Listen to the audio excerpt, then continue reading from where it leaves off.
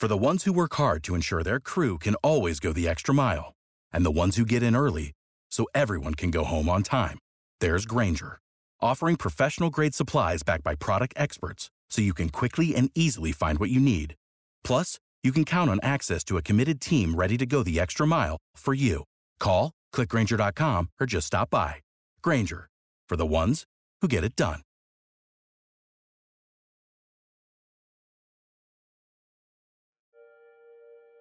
McLaren's transformation in 2023 has been nothing short of sensational. It is another magnificent weekend for McLaren. Oscar Piastri ahead of Lando Norris, a double podium for McLaren for the second race weekend in a row. From the back of the grid at Bahrain to a plethora of podiums since Silverstone, McLaren are now one of the leading candidates to challenge Red Bull's dominance in 2024. In Lando Norris and Oscar Piastri, they have one of the most exciting driver lineups in Formula One. And now it's down to the team and their leader Andrea Stella to provide them with a winning machine. You need to learn to be comfortable with being uncomfortable, because this journey is necessarily going to be uncomfortable. If anything is more on us now than on the drivers, we need to make sure we give these guys a good car, and drivers, they're not going to be a problem at all.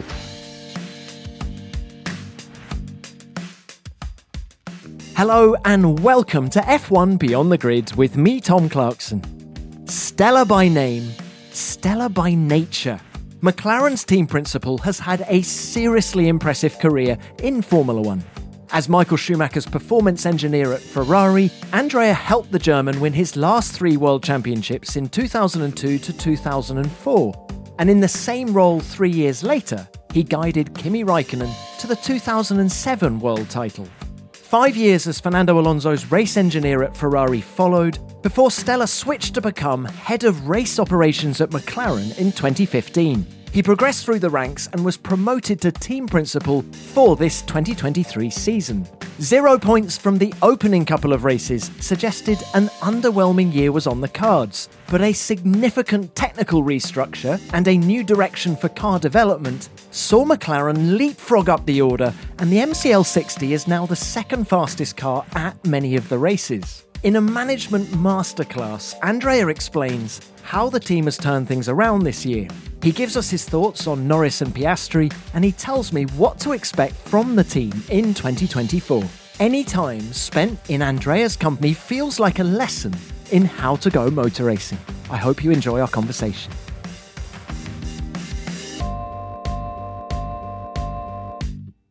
Andrea, it's great to have you on the show. Thank you for your time. How are things? They are okay, I would say. We've seen a remarkable turnaround by McLaren this year. What is it? 17 points in the opening 8 races and then 145 points in the next 8 races. Have you exceeded your own expectations? As you may know, I'm not one that works by targets or expectations. I really work by process, by identifying what's the right approach, what's the right vision, and then let results come to you. But in this case, statistics in hand, I would say that, yes, if you had asked me like 6 months ago, I would have said like, that's never going to be possible. Somehow this has happened, which is credit 100% to the entire team at McLaren that embraced the vision and the approach that we set and transformed that into performance project that once delivered to the car made the car much more competitive and allowed Lando and Oscar to score that many points. If you took this car now back to Bahrain, first race of the season, if you took it back to Bahrain now, how much faster would it be? I would say we would be 7, 8 tenths quicker, which I think at the time would have been close to, second row on the grid, second, third row on the grid. So from a competitiveness point of view, similar to what we have seen recently. certainly short of 1 second, no more than that. Can we delve a little bit deeper into what you've done to this car and tell us how difficult it's been to rectify the shortcomings of the MCL 60? Well, rather than shortcomings in terms of like there was something wrong, I think the main issue with the car was that it was underdeveloped in several areas. From an aerodynamic point of view, I would say it was underdeveloped in various components, but it wasn't only aerodynamics. There were some other aspects of the design that could have been exploited more, and this is what we did. So it wasn't simply rectifying issues, it was more about accelerating development and making sure that this development is as overarching as possible, considering all the areas of the car where you can generate performance and lap time. How easy was it to hit on the right development path? Was everyone agreed about what to do with the car? For me, the focus, the real aspect on which I needed to focus, and I needed to work on this with the key people in the team, was the approach. What is the approach? What is the vision? And like I said in the previous question, just almost let results come to you. Let's not think about results. Let's just think about how do we deliver performance projects in these many areas of the car, such that we can be innovative, such that we can be fast in developing, but also developing at a pace that is sustainable over time. We don't want to have an impulsive delivery of a project and then run out of steam for 3 months. We want to have sustained improvement, especially from the aerodynamic point of view, in all areas of the car.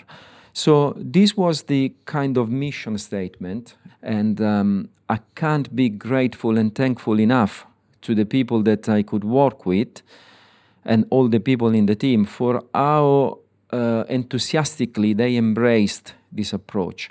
So that's actually what happened. The fact that you then deliver a couple of good upgrades is just a result. But if you only think about upgrades without creating the conditions for this to happen, you can get lost very easily.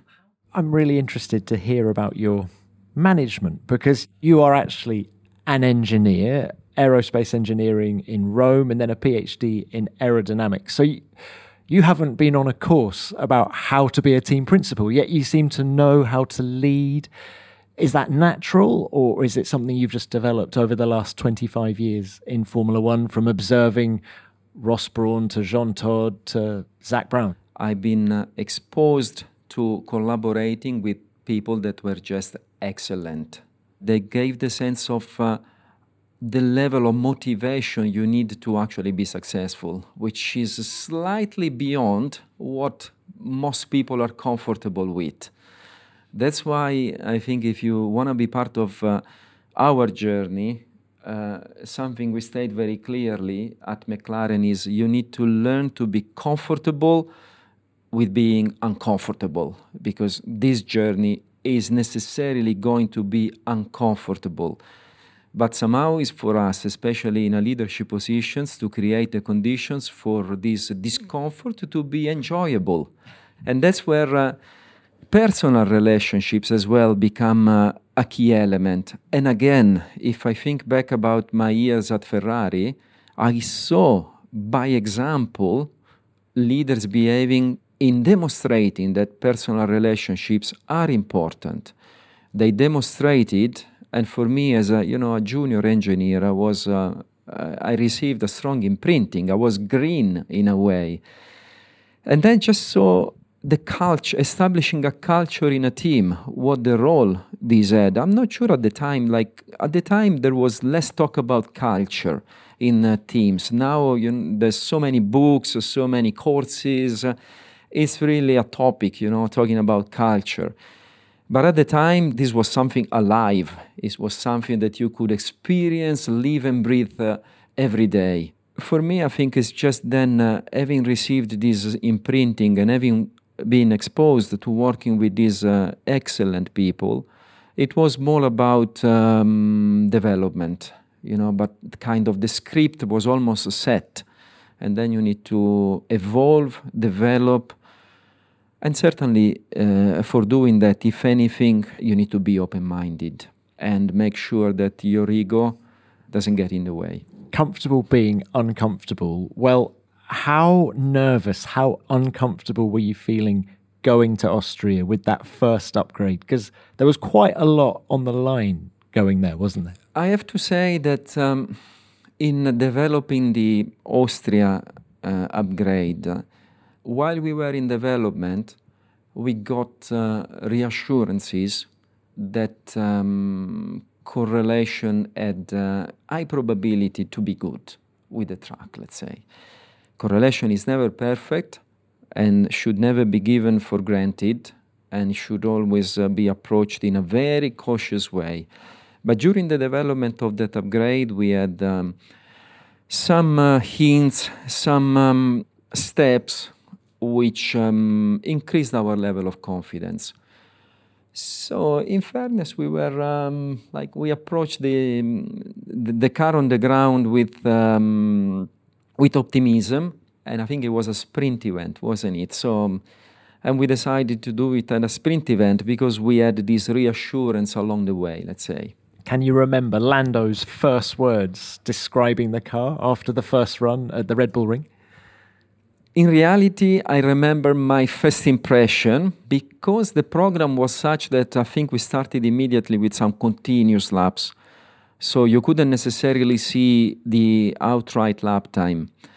But I remember myself looking immediately at overlays. And while looking at overlays, I could see that the speed we were carrying in the corners compared to the other car was encouraging.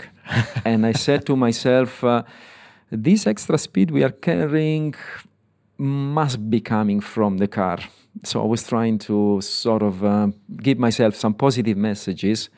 And then it was good that actually this was entirely confirmed in the data and then in the clock somehow, because the car effectively gained a few tenths from a lap time point of view. Can we talk about the drivers actually? What a race for McLaren. What a brilliant race for Lando Norris, who comes home to finish in second place and equal his best in Formula One. That's how we do it. Congratulations, guys. We're coming for Red Bull. Lando, he continues to improve year on year. What's impressed you about him this year? First of all, I think, again, you make a very valid point. And this point which you make like it's obvious, it goes back to one of those elements of which everyone talk about, improving every year. But how many people approach this with real determination to take every single opportunity to actually improve? And that's what makes the difference.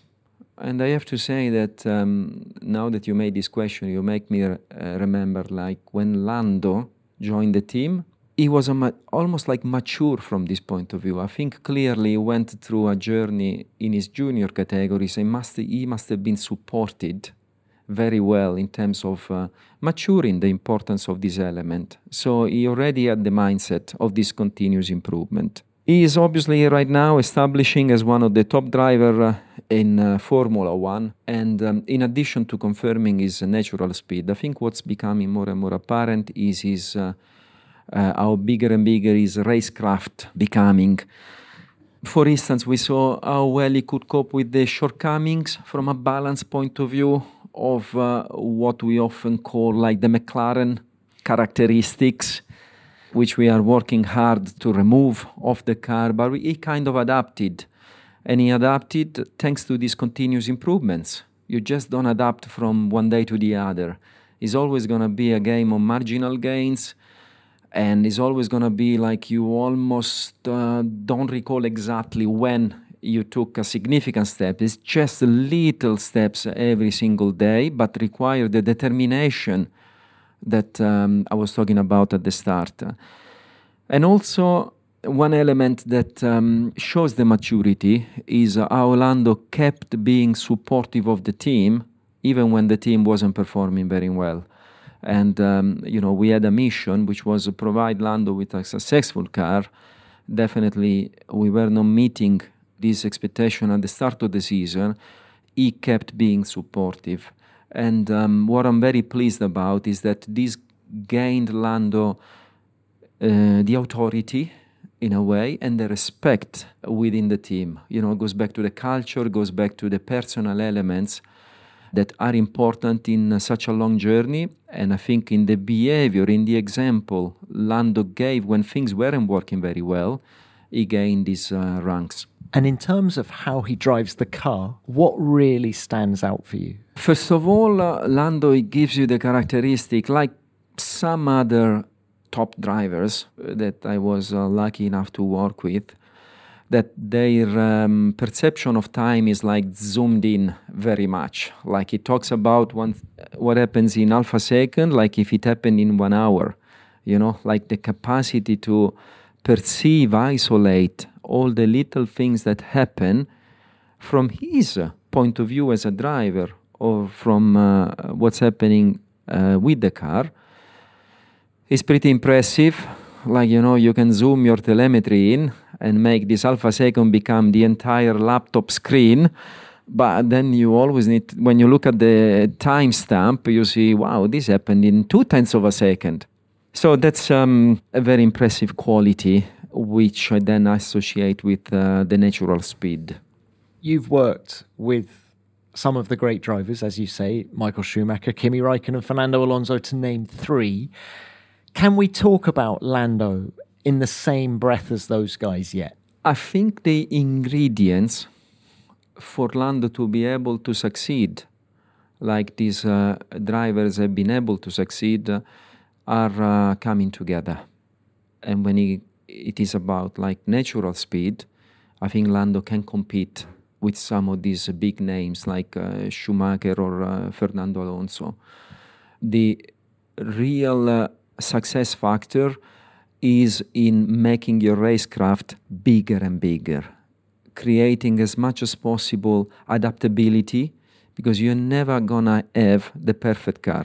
You're never gonna have the perfect situation. It can happen. You may have a dominant car, but this is the best scenario possible. We wanna succeed even when there's a 50-50 probability to do that. Then you wanna make the difference through your continuous improvements, adaptability, understanding the situation better than your competitors and gaining a competitive advantage. And definitely Lando is on a very strong path from this point of view.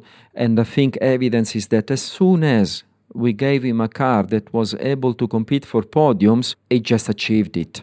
So he's clearly there. I think if anything, is more on us now to give him the machinery to be able to capitalize on his qualities. Can you feel any frustration coming in now that he's still yet to win a race? And, Russia 2021, that still looms large in the memory. And as you say, he's doing so much right. Is there any frustration there? I could give a political, diplomatic answer here and say, oh no, he's doing so well, no frustration. But then I would say, what kind of driver is this? These guys, they compete since when they are young childs. These guys, they have this natural inclination, ambition to win, not only to be fast. It's something that is very deeply programmed in their DNA. So having been close to winning races and not having been able to do it, or having this clear ambition and realizing that you're not going to compete for points like it happened at the start of the season, it must create quite a significant blackout in this natural wide framing this kind of drivers have. So I would be surprised if there was no hints at all. I would say this is a robot or he's lying to us. And we don't want him to be a robot and we don't want him to lie to us. We need to be natural and we cope with it. But what makes the difference is that he kept being functional, constructive, instrumental to the progress of the team. That's the real difference. It's not to suppress or negate your ambition, your feelings. They are the engine, they are the energy that drives our continuous improvements. Is how functionally you approach them, especially when you are part of a team. That's what makes the difference, and that's what has made the difference in the respect and the authority that Lando has gained in the team for his own behavior. When you drive a vehicle so reliable it's backed by a 10-year, 100,000-mile limited warranty, you stop thinking about what you can't do and start doing what you never thought possible. Visit your local Kia dealer today to see what you're capable of in a vehicle that inspires confidence around every corner. Kia, movement that inspires. Call 800-333-4KIA for details. Always drive safely. Limited inventory available. Warranties include 10-year 100,000-mile powertrain and 5-year 60,000-mile basic. Warranties are limited. See retailer for details. Oscar Piastri is on his way to victory in Formula One in his rookie season at his 17th Grand Prix weekend. Oscar Piastri has done the job brilliantly. The Australian driver will see the checkered flag first. Oscar Piastri wins the sprint to take McLaren to the top step once again. Very nicely done, everyone. What about Oscar Piastri? Given your efforts to get him, what did you expect from Oscar in year one? There were clearly strong efforts to get Oscar, and that was very much based on what he had achieved in the junior categories. But once we started working with him, we kind of understood, like, first of all, those efforts were worthwhile, and we also understood why he was so successful in the junior categories, winning championships for 3 times in a row at the first attempt. Which is, even now that we say that, like, when I said, like, that's remarkable, like, I never want to give it for granted. And what we saw is that, it goes back in this category of drivers that you put them in a car, you put them at the simulator, and they just immediately show their natural speed. And for Oscar, I would say, especially in high-speed corners, almost his most natural ground. Normally drivers are more comfortable in low speed, but Oscar is almost like doesn't really perceive the associated elements of being so fast, so marginal, with the fact that if you are half a meter too wide, things can become slightly difficult.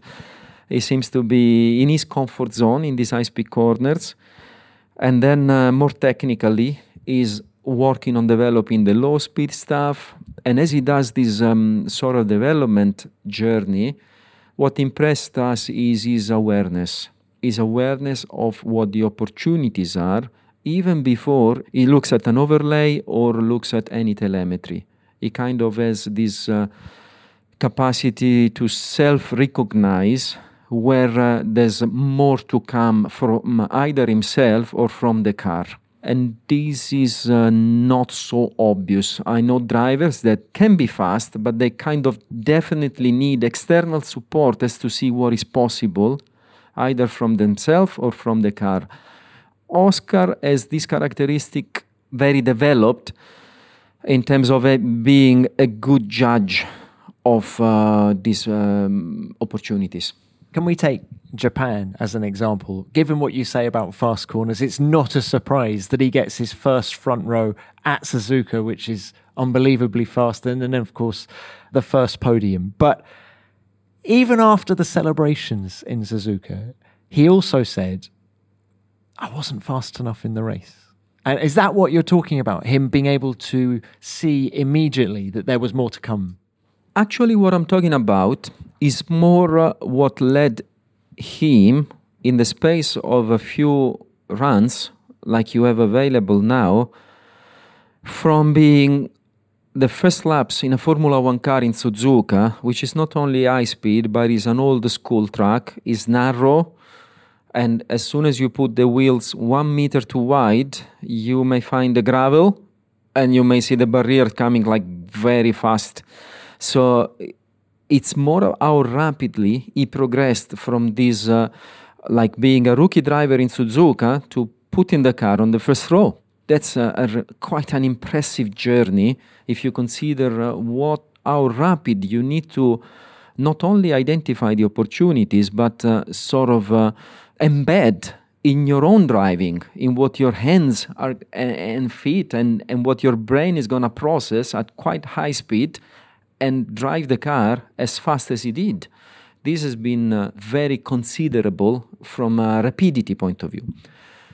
I think when we go to his comment after the race, instead, I think is where he shows that he's a rookie and if anything, to be consistent in the race is where experience actually plays a fundamental part.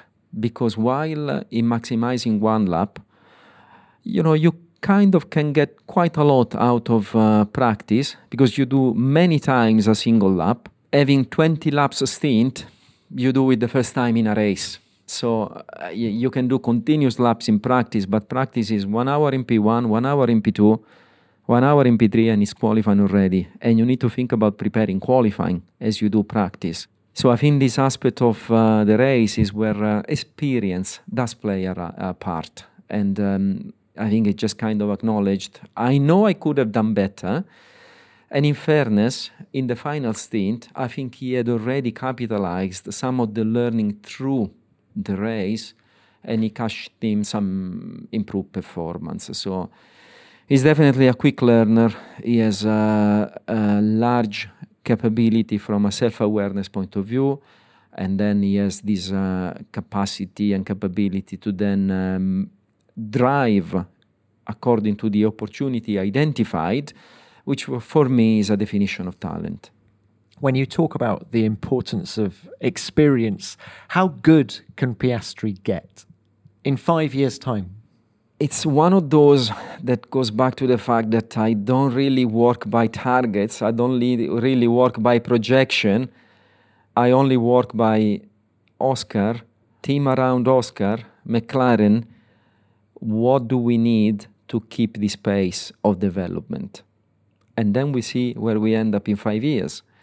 Let's say if I really needed to project in the first season, he puts the car P2 in qualifying in Japan. It means the gradient is quite steep.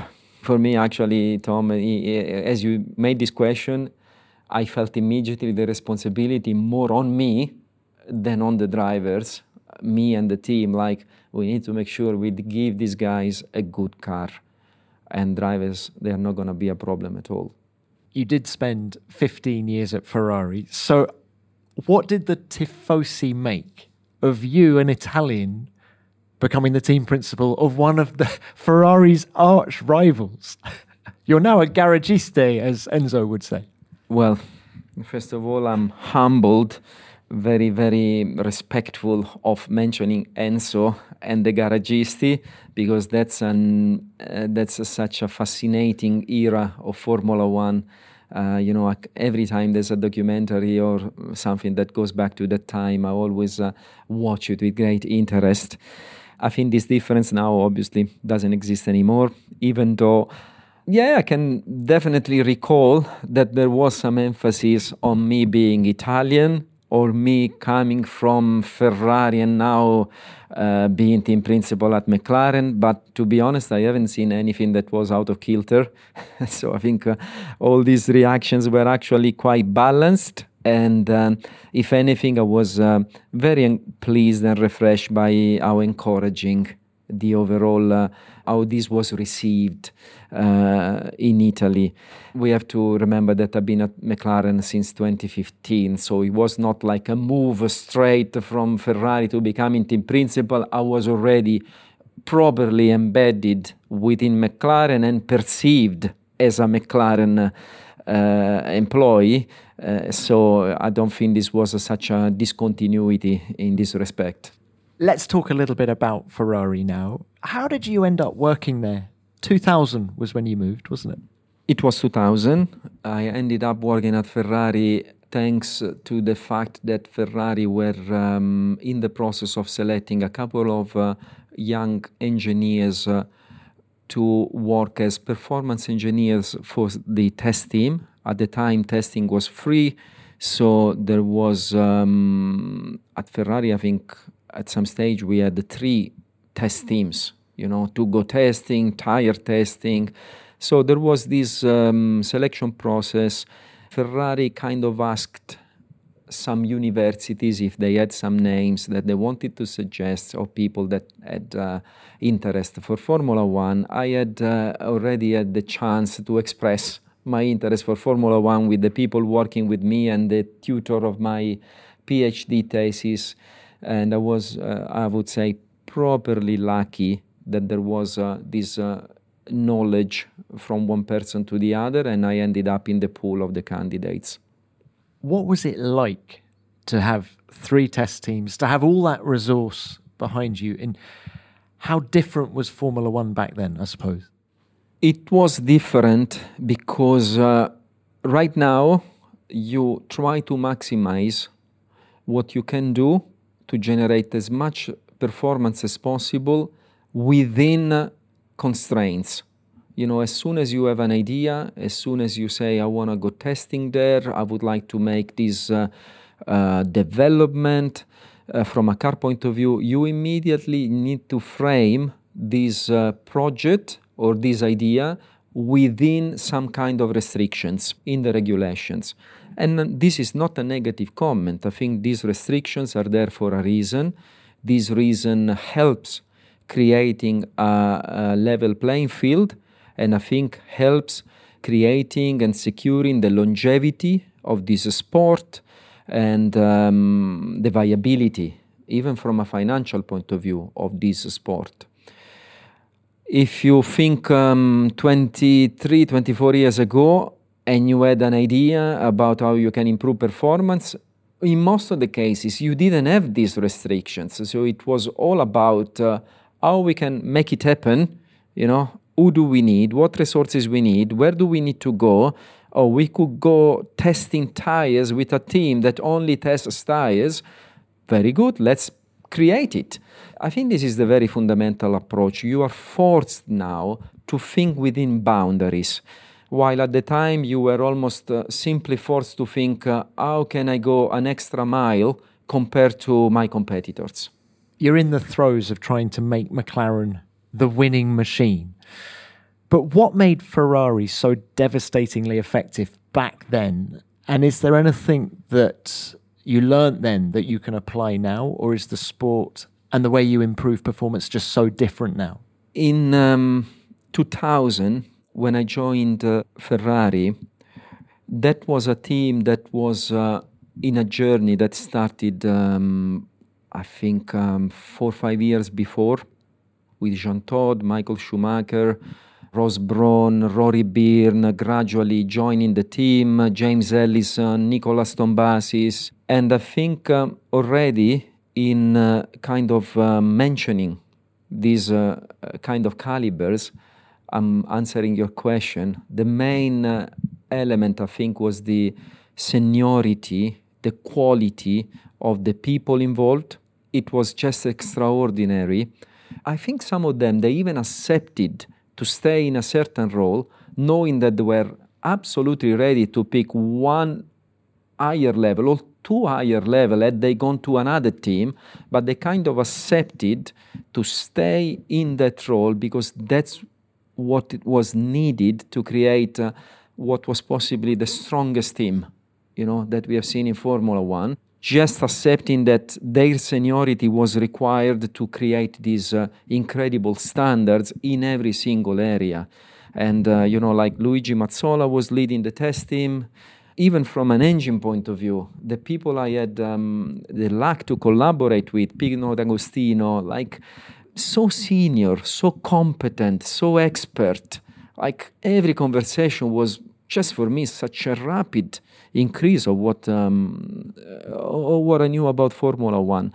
So I think quality and seniority of the people was the main element. All these led by Luca Di Montezemolo. I don't think I need to comment very much about Luca Di Montezemolo. Incredibly successful, a Ferrari red inside individual, super charismatic, a real team builder. Every meeting with him, you come out of the meeting like, I feel part of this team. I feel like I want to work with my mates. I feel like I want to contribute to make this team successful. And then we had Michael. Michael, it just was the emotional engine, almost, I would say, just the energy drive. Like his ambition, his drive to win was, I don't know, like I struggle to find the right attributes because if anything with Michael, like this ambition to succeed, it was so big that needed a team to manage it. You know, it needed some, like the Jean Todt, Ross Brawn, Luca Di Montezemolo, around Michael to kind of balance and create and distribute this ambition across multiple people. So when you say he was the emotional engine, because from the outside looking in, I felt he was quite cold, quite like an automaton. But no, you're saying he was the emotional engine of Ferrari. Absolutely. Like what? Or by emotion, do you mean ambition? No, just generating emotions. Generating emotions, you know, like I think energy comes from emotions, you know. He was fueling energy in the team by his commitment, by his determination, by his ambition to succeed for himself and for Ferrari. And everyone kind of got, you know, it was very contagious. You know, like if you weren't motivated and you happened to work with him, your level of motivation became immediately, and for you, like the being comfortable to be uncomfortable was really regular. It was like a day in the office. That's the standard because we are here to succeed. There's no other option if you want. And we are here to succeed, but we are mates. You know, that's the real element, which again travels on an emotional kind of pathway. I've said in a recent interview that was a sense of family. Like the people in this journey, they felt not only mates, but they felt like we are connected at personal level. And Michael was a very sensitive person, you know, he needed to connect with the team. I think he needed to connect with the team to kind of carry this enormous ambition to succeed. The message was, can we do it together? But actually the way you could do that together with him was provide him with the solutions to succeed. Being it the car, being it the setup of the car, being it the traction control, engine braking, differential control that, for instance, at the time I was taking care of, being it with understanding the right approach to a corner, which we could work together, looking at an overlay. That was the way to contribute to him. And you could be pretty sure that he would transform it into a success. So brilliant outside of the car.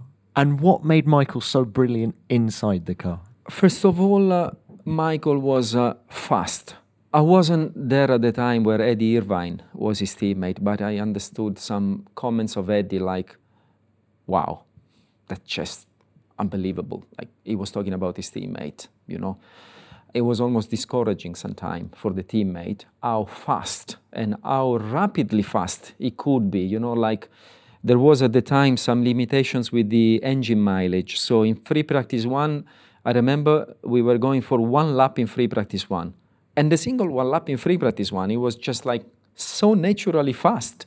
Didn't need to build up. Didn't need to kind of find the references. And I think this was coming from the fact that it was his control of the car, especially control of the rear end of the car. He was just very gifted.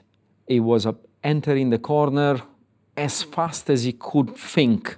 Like his perception of speed was, you enter as fast as possible, and then let's see how we can manage to get out of this corner.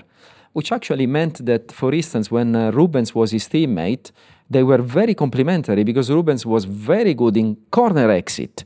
So, you know, looking at the overlays, I think for Michael was clear, like in some places, we can't be so aggressive in entry. We need to think more about exit, and that's how you can do that to gain some time. So they were benefit very much, Rubens and Michael, from working, you know, together as teammates. And then he was very quick in high speed. And at the time, there was much more high speed than now, because with the current generation of car, or even the previous generation of car, there's so much grip that some of the high-speed corners, they are actually flat, or the duration is minimal. But at the time, with groove tires, V10 engines, the corners, they were corners. Like corner 1 in Suzuka, which now the drivers don't even think there's a corner, it was making the difference for lap time. And that was a corner in which, for instance, he was just entering in a way that the teammate might have thought, like, I'm not sure I'm going to attempt this. Maybe I just accept I'm going to lose a 10th here. So at the time, these characteristics of corner entry and high speed, they were very rewarding. But also meant that he was, for instance, very aggressive on the rear tires.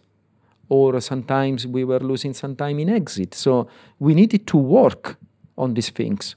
We needed to work because when we needed to select the tire for a weekend, I remember often Rubens could select softer tires because he didn't have blister and we were blistering with Michael. So then you are quicker, but you need to use harder tires and you are kind of, that's not real economics because we are giving away being quicker as a driver for the fact that we need to use harder compounds. So we needed to work together with the other engineers, obviously, on these features. And when you needed to work on these aspects, you could see the adaptability was also a very developed quality, and ultimately is intelligence, just the cleverness, just the neurons that were very powerful in that individual. Grand Canyon University makes earning your degree possible with over 130 academic programs for traditional campus students with more than 80 bachelor's programs offered online. GCU provides you with the personal support you need, from complimentary unofficial transcript evaluations within 24 business hours to scholarships, academic support, and your GCU graduation team, led by your own university counselor. Find your purpose at GCU. Private, Christian, affordable. Visit gcu.edu.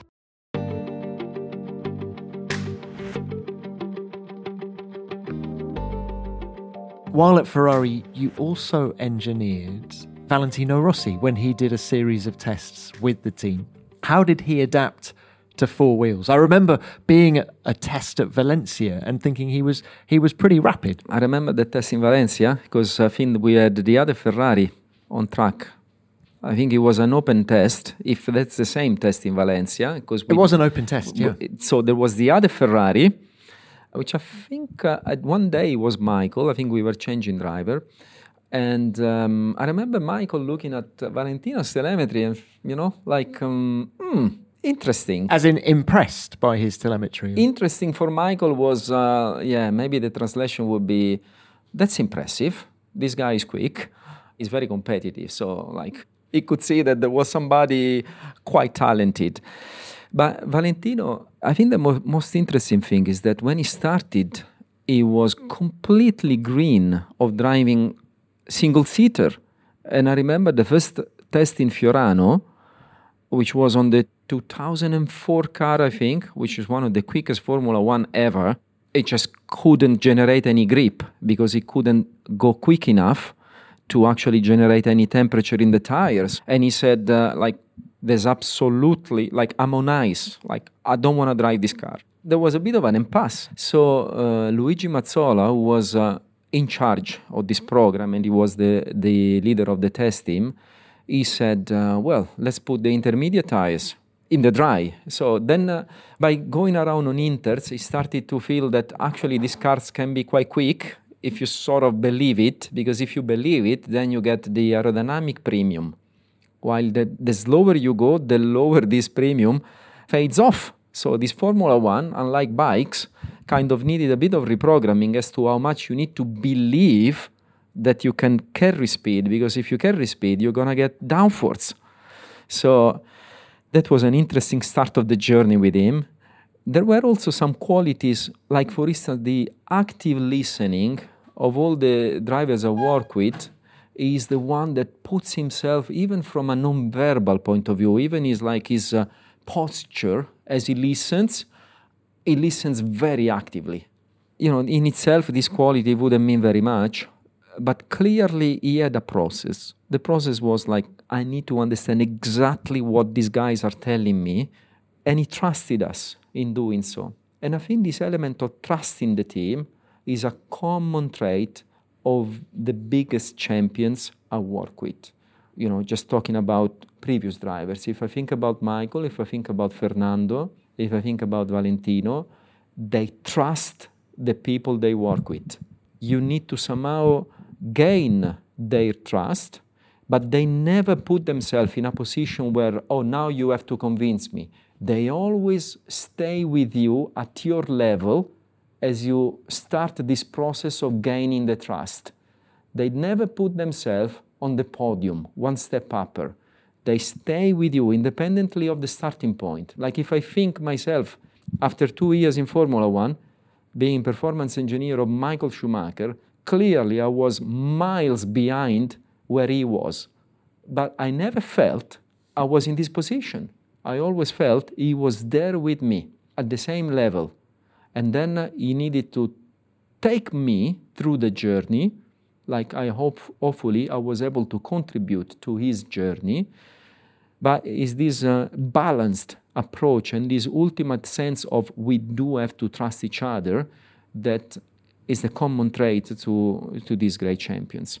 Did Rossi get down to a good lap time eventually? Did he look like a Formula One driver by the end? Normally, at the end of a test session, and like I said, we had, I think, 8 tests with Valentino.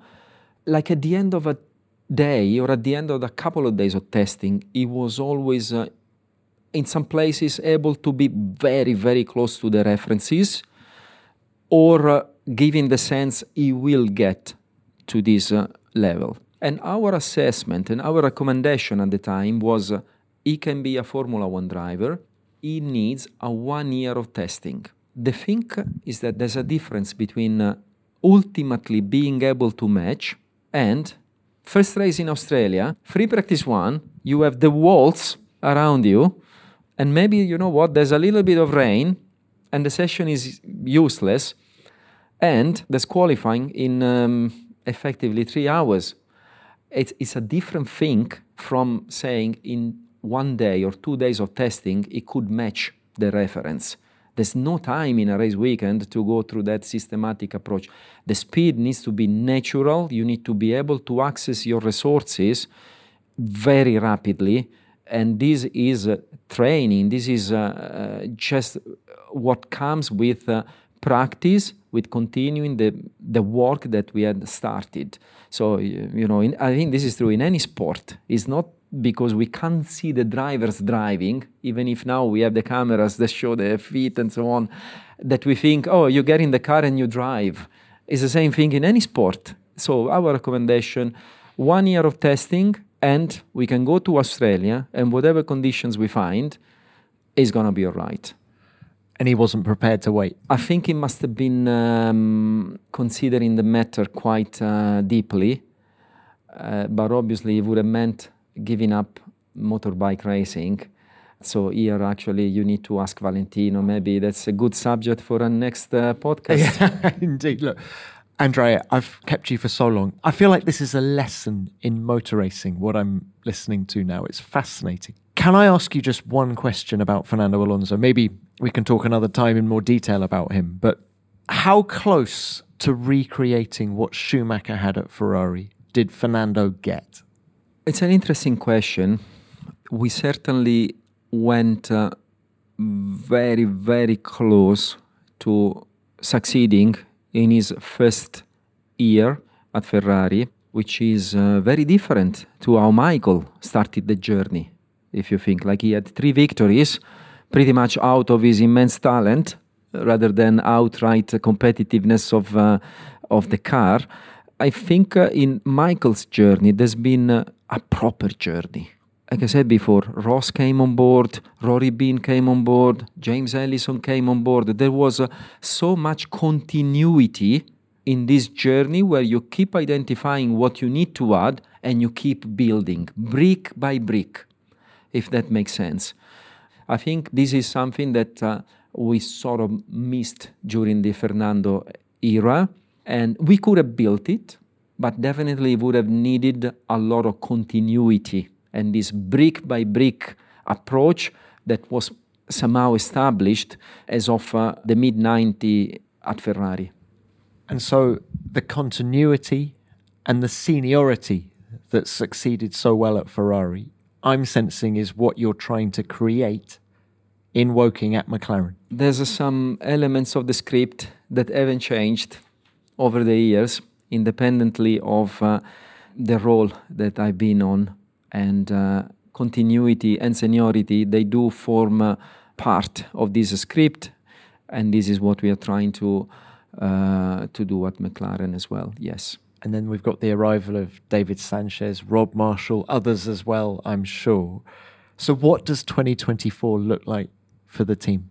2024, like the development that we had in Austria, the development in Singapore, and all the other areas that we have improved and that may be less visible, that's the result of the people that were already at McLaren. And 2024 car will be the result of the people that are already at McLaren. And I want to say this because, like I said before, I can't be thankful and grateful enough for not only the quality of the efforts that were profused at McLaren by the team, but how it goes back to the trust element, that we said before. Independently of our position, we go hand in hand and we trust each other. And this is a characteristic that I could see, and without which the work of the team would be disjointed. So in 2024, we will see what we are able to do in terms of continuing with the development of the car. We will have, and we already have in fairness, full exploitation of the infrastructure that came to fruition, wind tunnel, simulator, manufacturing facilities, as we have already said repeatedly in the past. And then we definitely wanted to work on this seniority element, bringing what we call horsepower to the team. We want to compete with Red Bull, Mercedes, Ferrari. It's in itself is a daunting mission, and we need to be well equipped. So we are very excited that David and Rob will contribute with their expertise, with their experience, with their vision towards this generation of cars, and also towards 2026. Like all teams, we'll have to face this important challenge that is already in the agenda, and you need to be equipped. Andrea, best of luck with everything that comes up. I've loved this chat so much, and I hope you might come back on the pod one day in the future. I feel there's more to talk about, but thank you very much for your time. Thank you.